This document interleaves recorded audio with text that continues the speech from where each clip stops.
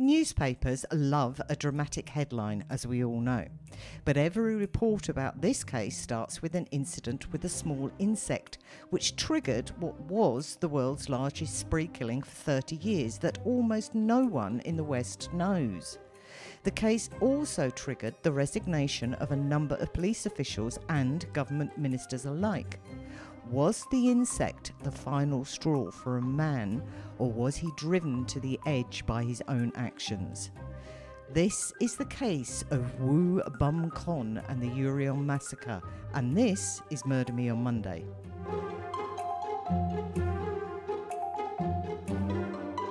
Hello everyone, welcome back to the Murder Me on Monday podcast. I'm Cameron, and joined with me is Mother. Hello. For the months of July and August, to give us a little respite, we'll be releasing episodes on the main feed fortnightly, but we'll also continue to release a Patreon exclusive on the alternate weeks. We decided to do this rather than take the whole of August off, so we keep giving back to our Patreon subscribers for showing us the love. We really do appreciate you. By becoming a patron, you not only support our work, but also gain access to extra perks, such as early access to episodes, bonus content, and even stickers should you want them. Just drop us a line when you sign up, giving us your address.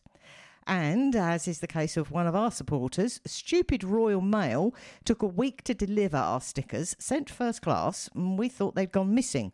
But my replacement batch arrived at the same time. They got double the number of stickers. Can people stick it on weird shit and send a picture to the Instagram? That'd be interesting. Put it up if you're tall and you found something in Tesco's really high up, or like a Walmart, put it somewhere really high and take a picture, send it to us. That amuses me. The lovely Cherie has sent it where she's got it stuck on her iPod case. I just like the idea of having to inconvenience someone to have to peel that sticker off because of our podcast. That brings me joy. We are off to North Korea this week, or to give the country its proper name, the Republic of Korea. The secretive one that's closed off is North Korea. These guys are just reserved. I'm not going to give the whole history of the nation, but some people will have heard about the Korean War in the 1950s, which many Americans lost their lives in, which is how the peninsula became to be split. Korea has a population of nearly 52 million, with half of them living in the capital, Seoul.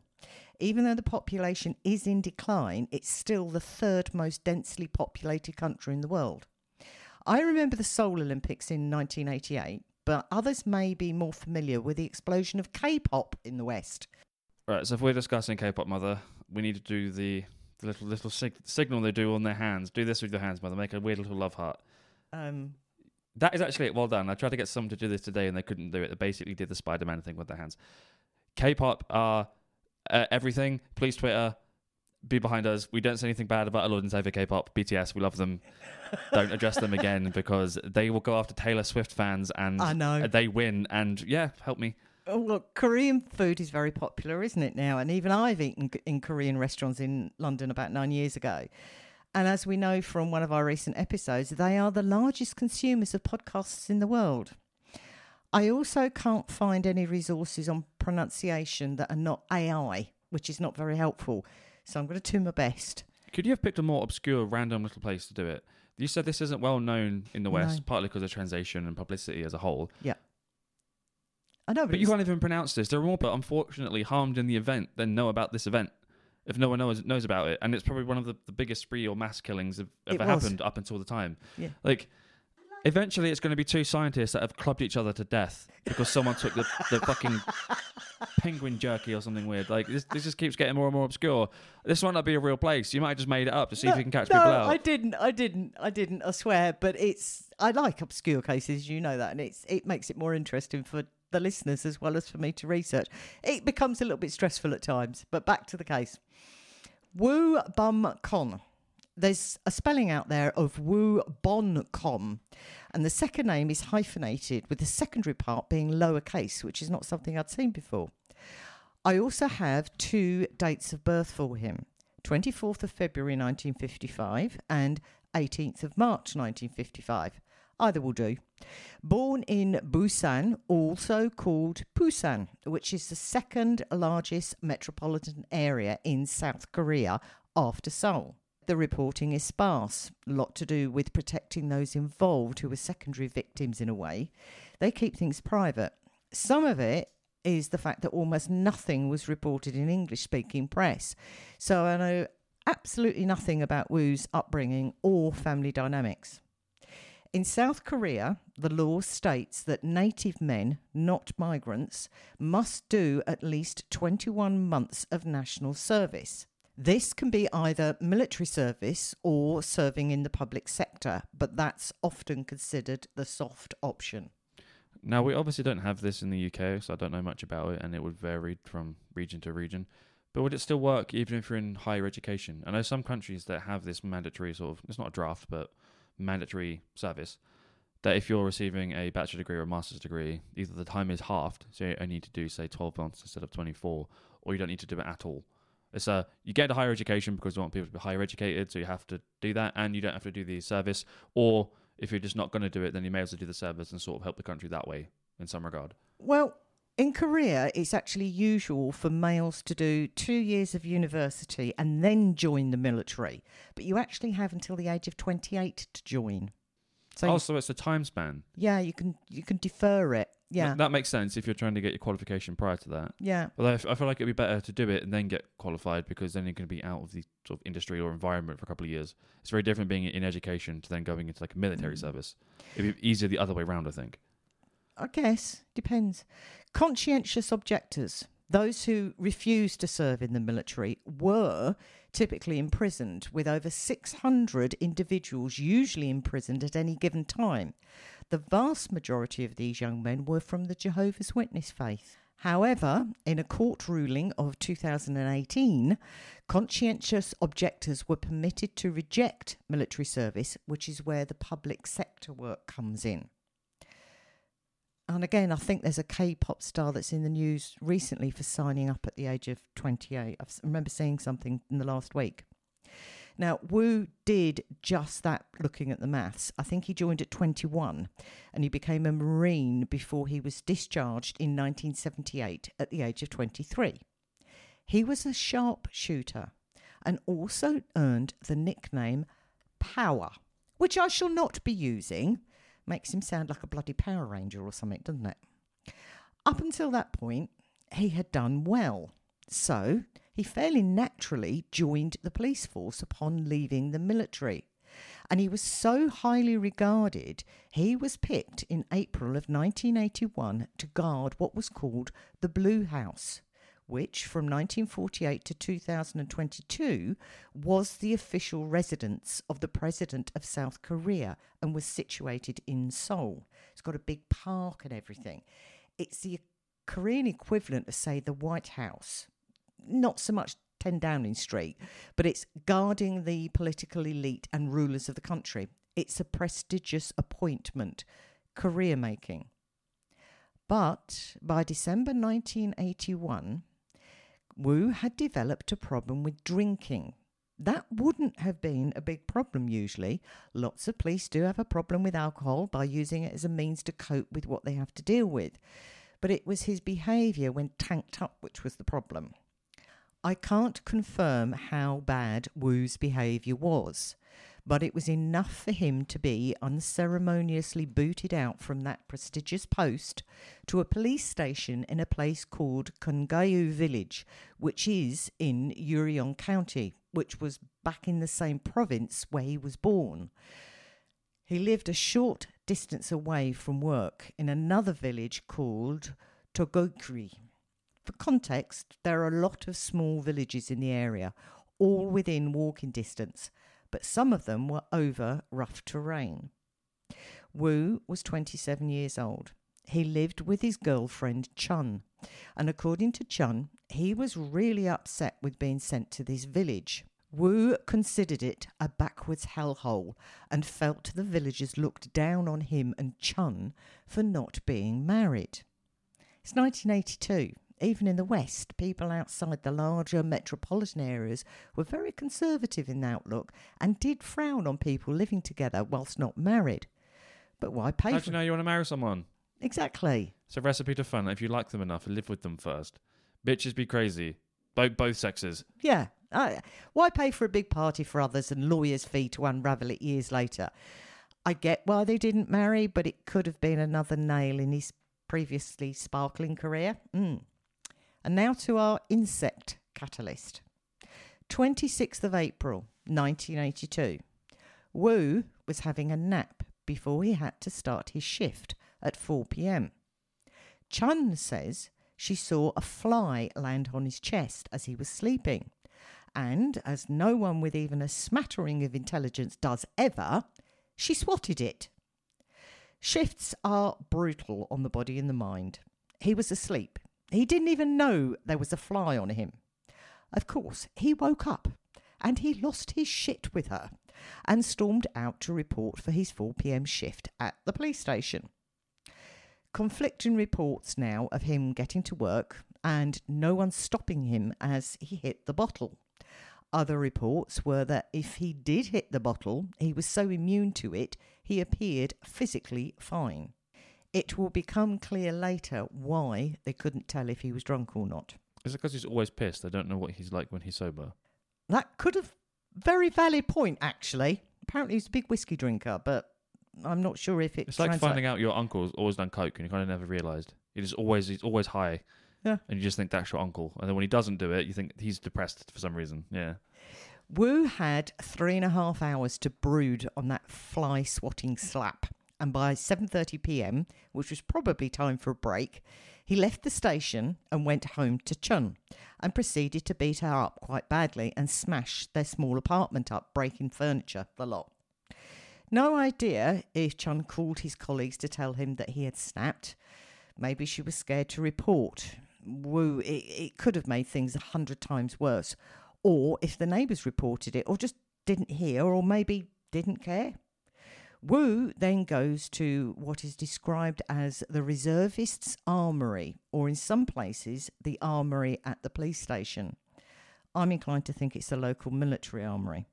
He either intimidates colleagues on the desk or simply walks past the desk as everyone was in a meeting, leaving all the weapons unattended, and helped himself to, wait for it, 2 M2 carbines, 2 handguns, at least 180 rounds of ammunition, assume that's across all the weapons, and 7 hand grenades. What he was doing for the next couple of hours, we have no idea. If anyone noticed he was acting up or had vanished, we don't know. But we know about 9:30 p.m, when he enters the local post office, which was where the local telephone exchange was, and by extension, the ability for people to contact emergency services. I know in today's day and age they'd have a flagging system thinking, why can this person withdraw essentially half the armoury? When I was in a shop the other day doing the self-scan, I'd have someone come over to pre-approve to make sure I wasn't actually stealing stuff, and that's just me buying some food. Never mind, homie just took out a small arsenal. Yeah. Well, why didn't something flag? I know it's in the 80s, they wouldn't have had the infrastructure for it, but come on. Why isn't there someone on the gate saying, do you know what, you don't need 7 hand grenades, we're not actively at war with something, what's going on? Well, this is what eventually happens, yeah. So he's at the telephone exchange. He shoots 3 people there and leaves after making sure that the telephone exchange was inoperable, assuming he actually vandalised it. Police were alerted, however, but it takes them over an hour to gather 37 officers to try and deal with whatever was happening. They actually had no idea who or what was going on, except bodies were starting to pile up. Wu goes to another local village. There is a night market there. When you say they don't know what's going on and there's just bodies piling up, is that just reports of bodies? Yeah, gunfire and bodies and all that. It takes them an hour to get to this, and he's on a full rampage at this point. Okay. And the catalyst seems to be that he was pissed off at his wife. Obviously, there's a million other things that lead to this. I'm not saying the prescription is he got donked on the chest when he was having a nap, but that seems to have set him off. That seems to be the spark that lit the paper, yeah, but it's a whole lot more than that. So he's at this other village where this night market is, and he throws a grenade into the middle of it and shoots people as they flee. 6 die. Chun has also turned up to see what was happening. If she heard the gunfire, I don't know. But apparently, he wounded her too. At 10:30 p.m, he is in another village. He grabs a teenager and uses him as a hostage to get into a local grocery store, where he shoots the shopkeeper's wife and 2 daughters and injures the shopkeeper, who manages to flee. He breaks into a house and shoots 4 people dead in their beds. Wu then goes to another house close by, and the owner actually saw an armed policeman. Remember, Wu had been on duty when this started, and he hadn't changed out of his uniform. The occupant of the house asked Wu what was happening. This is less than 30 years after the Korean War. People are still scared. So when Wu tells the man that North Korean agents had been spotted nearby, the man completely believed him. The man, thinking that this was a good, honourable citizen doing his duty to protect civilians, offers Wu dinner. Wu accepted. I was and am still baffled by that. North Korean agents nearby, here, have some food to keep you going. Well, if he's there trying to defend him, that would make sense. Yeah. I'll be more concerned about the soldiers that actually, let's, stop paying attention to my post and let's have some food, let's have some hot dogs or whatever. Yeah. I'll be more concerned about that. There were other people at the house. It's late, but they were happily eating and talking to this new visitor because it was actually a wake. These things can be huge, can't they? Who it was for, I don't know. But when Wu started to moan about his meagre salary and how he had been done wrong by being moved from the Blue House to this horrible village, it's not Seoul, is it? The others at the wake were probably thinking they had a bit of a nutter on their hands and rather stupidly started to tease Wu, telling him that his gun and ammunition didn't even look real. Don't tease a nutter, especially a well-armed one. Yeah, they'd probably had a skinful themselves by this point. I'd sober up real quick around a gun. I don't care. He showed them how real they were by promptly shooting at everyone at the dinner table and anyone else in the house and catching those that had run outside. That was another 20 bodies to his count. There is mention of another night market. Whether he goes back to his original target or there is a different one, don't know. But he shoots that one up. There were 5 villages he struck at in total. He ends up at a farmhouse only 2.5 miles away from his starting point at the police station. He tells the farmer that he, a good, upstanding police officer, is chasing a North Korean infiltrator, and the farmer has to gather his whole family together in the living room so Wu can protect them. Of course, the man is going to comply. And they sit there for 2 hours until the actual police catch up with Wu following his rampage around the region. The farmer and his family are no longer being protected, but are being held as hostages. Wu strapped 2 grenades to his chest, then detonated them, killing himself and 2 of the farmer's family. The farmer survived, but was badly injured. And that is why authorities could not tell what or how much alcohol he had in his system. There was nothing left of Wu to analyse. Plus, there are many reports that he could not have covered the area and the rough terrain between the villages if he was drunk. And again, there is no mention of him continuing to drink as he is committing these acts. So it's anger that's fueling this? Although if he is drunk, and if he's got a history of being drunk before, then I think his capacity to perform functionally whilst pissed off his nuts is probably higher than most people. So he could probably have an above average level of intoxication to be able to perform. This is true. Look at music artists. Yeah, I was just thinking Rolling Stones. They're out of their tree and they can perform. So yeah, Rolling Stones. His girlfriend later said that Wu had an inferiority complex due to teasing about them not being married. Now, either of them could have changed that, so I don't think it's a remotely valid reason. He could have felt inferior due to the status change of the job, and some people are their jobs, are they not? Wu killed at least 63 people, including 6 people who later died from their wounds, and obviously himself. Police stated that there were 52 dead, but one local paper even said 78. No one knows where they got that figure from.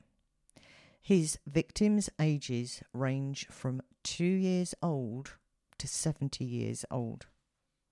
Later on, the provincial chief of police was suspended and 4 other officers were arrested for negligence on duty. And I think that was around how he managed to get his hands on the guns and the ammunition. They should never have left it unlocked and they should never have left it unguarded. He should never have been able to take it. The Interior Minister of South Korea and the National Police Chief offered to resign. The Interior Minister was held responsible by the President and actually did resign or get sacked on the 29th of April. No idea what happened to that police chief, but I bet it wasn't pleasant. There was obviously an inquiry. The government paid compensation to the victims and their families. The Uiryeong massacre was also the deadliest deliberate single loss of life in South Korean history until the Daegu subway fire in 2003, which killed 192 and injured another 152. 185 were identifiable. 6 could not be identified, even when using DNA, and 1 person's possessions were identified, but they couldn't find their remains. That particular subway fire was done by a former taxi driver who had been left partially paralysed after a stroke, and he was upset with his medical treatment and decided he was going to commit suicide but didn't want to go alone.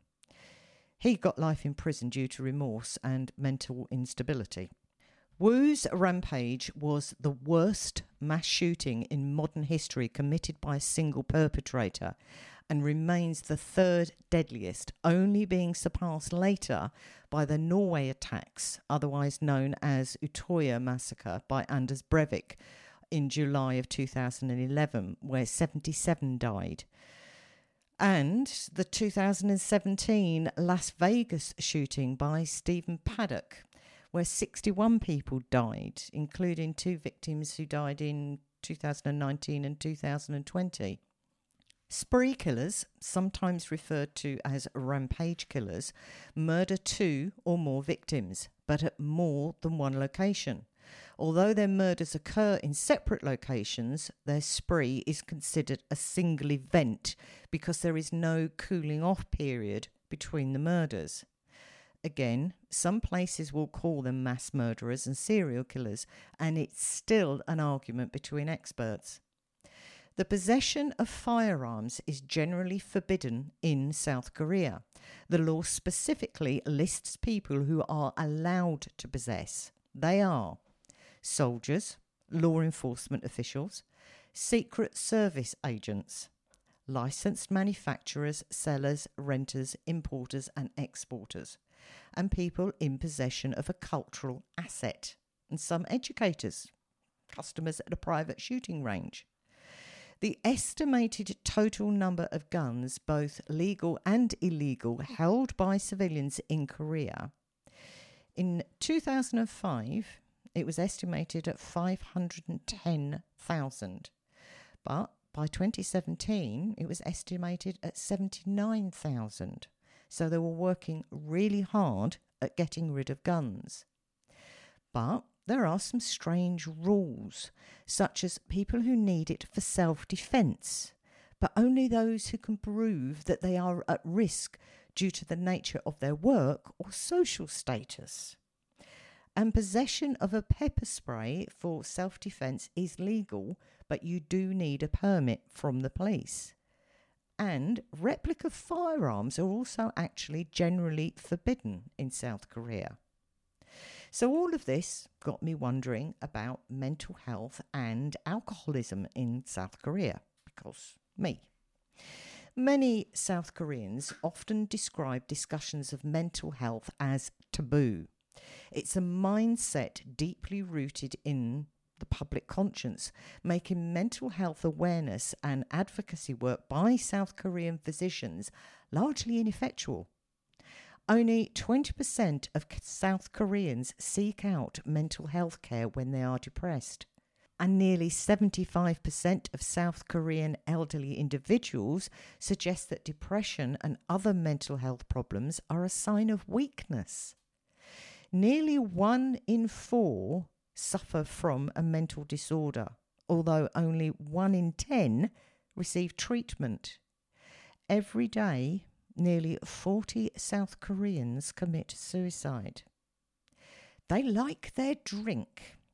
We Brits get some major flack for drinking, but South Koreans down 13.7 shots of spirit every week. We're known for binge drinking, though, Well, more so than chronic drinking, I think. Well, that 13.7 shots, but to put it in context, Russia, 6.3 shots. And the Philippines, the third, coming at 5.4 shots. Now, soju is the locally fermented rice spirit. So when they talk about him drinking whiskey, he was probably drinking this stuff. I really want to try that. I follow a few YouTubers but they're basically, their job is drinking and doing stupid shit. It's funny. And they drink it a lot, and they say it always tastes nice. And I'm like, I really want to know what it is, but it's actually quite expensive to get over here. Yeah, it would be. And it doesn't justify it, but it looks nice. Well, it's got a 20% alcoholic content and accounts for 97% of all sales of alcohol in South Korea. That sounds a lot, but it's not, and it could be worse. We in the West tend basically a wine. It's a strong wine. Yeah. We tend to have a specific opening hours where you can buy alcohol. South Korea? Nope. Alcohol is readily available at any convenience store, supermarket, street vendor, shop, restaurant, 24 hours a day. You can also drink anywhere. You can drink on the beach, public park, or walk down the street swigging it. There are no regulations barring public drinking. Costs. Spirits in South Korea are also cheap compared to, say, America or the UK. A 375ml of soju is around 1,500 won, which is the currency, or 89 pence, or $1.14. I had a friend that went to Bali. I know different place geographically as well. But like a pint of beer out there is like 80p. Yeah. It's incredibly cheap. And it's good beer as well, apparently. There are a whole lot of social rules too. You must never ever decline a drink of alcohol unless you are medically exempt. Really, you can't have an empty glass, and you also can't leave a session before your boss. So it's not really surprising Wu had an issue. Is it part of the culture where everyone goes drinking afterwards? Yes. That used to exist in the UK at least, especially within the police force. Like they'd go to almost like lunch beer, wouldn't they? Oh, in offices in the 80s when I was working. A big thing. Yeah, people used to go out and have a pint. And it wasn't just on a Friday. And it wasn't just a pint. It was several. Yeah. Could he have been stopped? Possibly. Could he have been helped before he got to volcano level? Maybe. I don't know. Well, he definitely could have been stopped because several people above him were retired or fired. Yes. There is a Wikipedia page. There is also a Murderpedia page. I believe one podcast on this and one YouTube video. Otherwise, nothing. It's very, very sad. So I've got some questions that are going to be pointed towards you and I guess the listener, if they kind of have ideas as well about what I'm going to ask. Why do you think this case in particular allowed it to get so volatile and reach such high numbers of casualties? I suspect it's because they're relatively isolated villages that obviously don't have great technology in the 80s. So they wouldn't be able to communicate easily between them. He had such easy access to weaponry and his superiors weren't doing their due diligence. Correct. But he also as well, he took out the telephone exchange. Somebody intentionally sabotaged it. It's like sabotaging the incoming route that the emergency services would take. Yes, exactly. Or setting a bomb off in one location so everyone floods in the opposite direction. And then you have the actual secondary bigger bomb, which is a common tactic used. Yes, that's exactly right. I guess they could have had like a relay system, so maybe him sabotaging that exchange did allow some of it to be rerouted. So some emergency calls must have gotten through, or else the police wouldn't have been alerted. But to take an hour to get hold of 37 officers to actually try and work out, they must have by that point realised, hang on, we're one missing, where is he? We can't coordinate it. Yeah. And hang on, we've got guns missing. Oh, hell, it must be him. Where's he gone?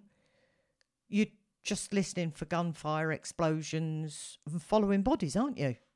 Another thing, this isn't really a question.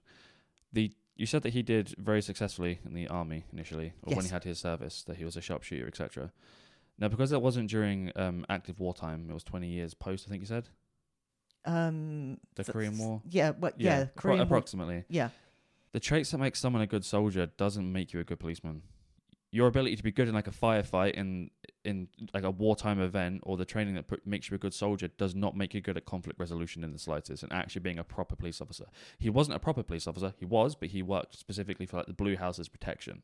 So it probably translates a little bit better because you're not interacting with the public in the same way. You kind of have a job more like a soldier would than an actual police officer.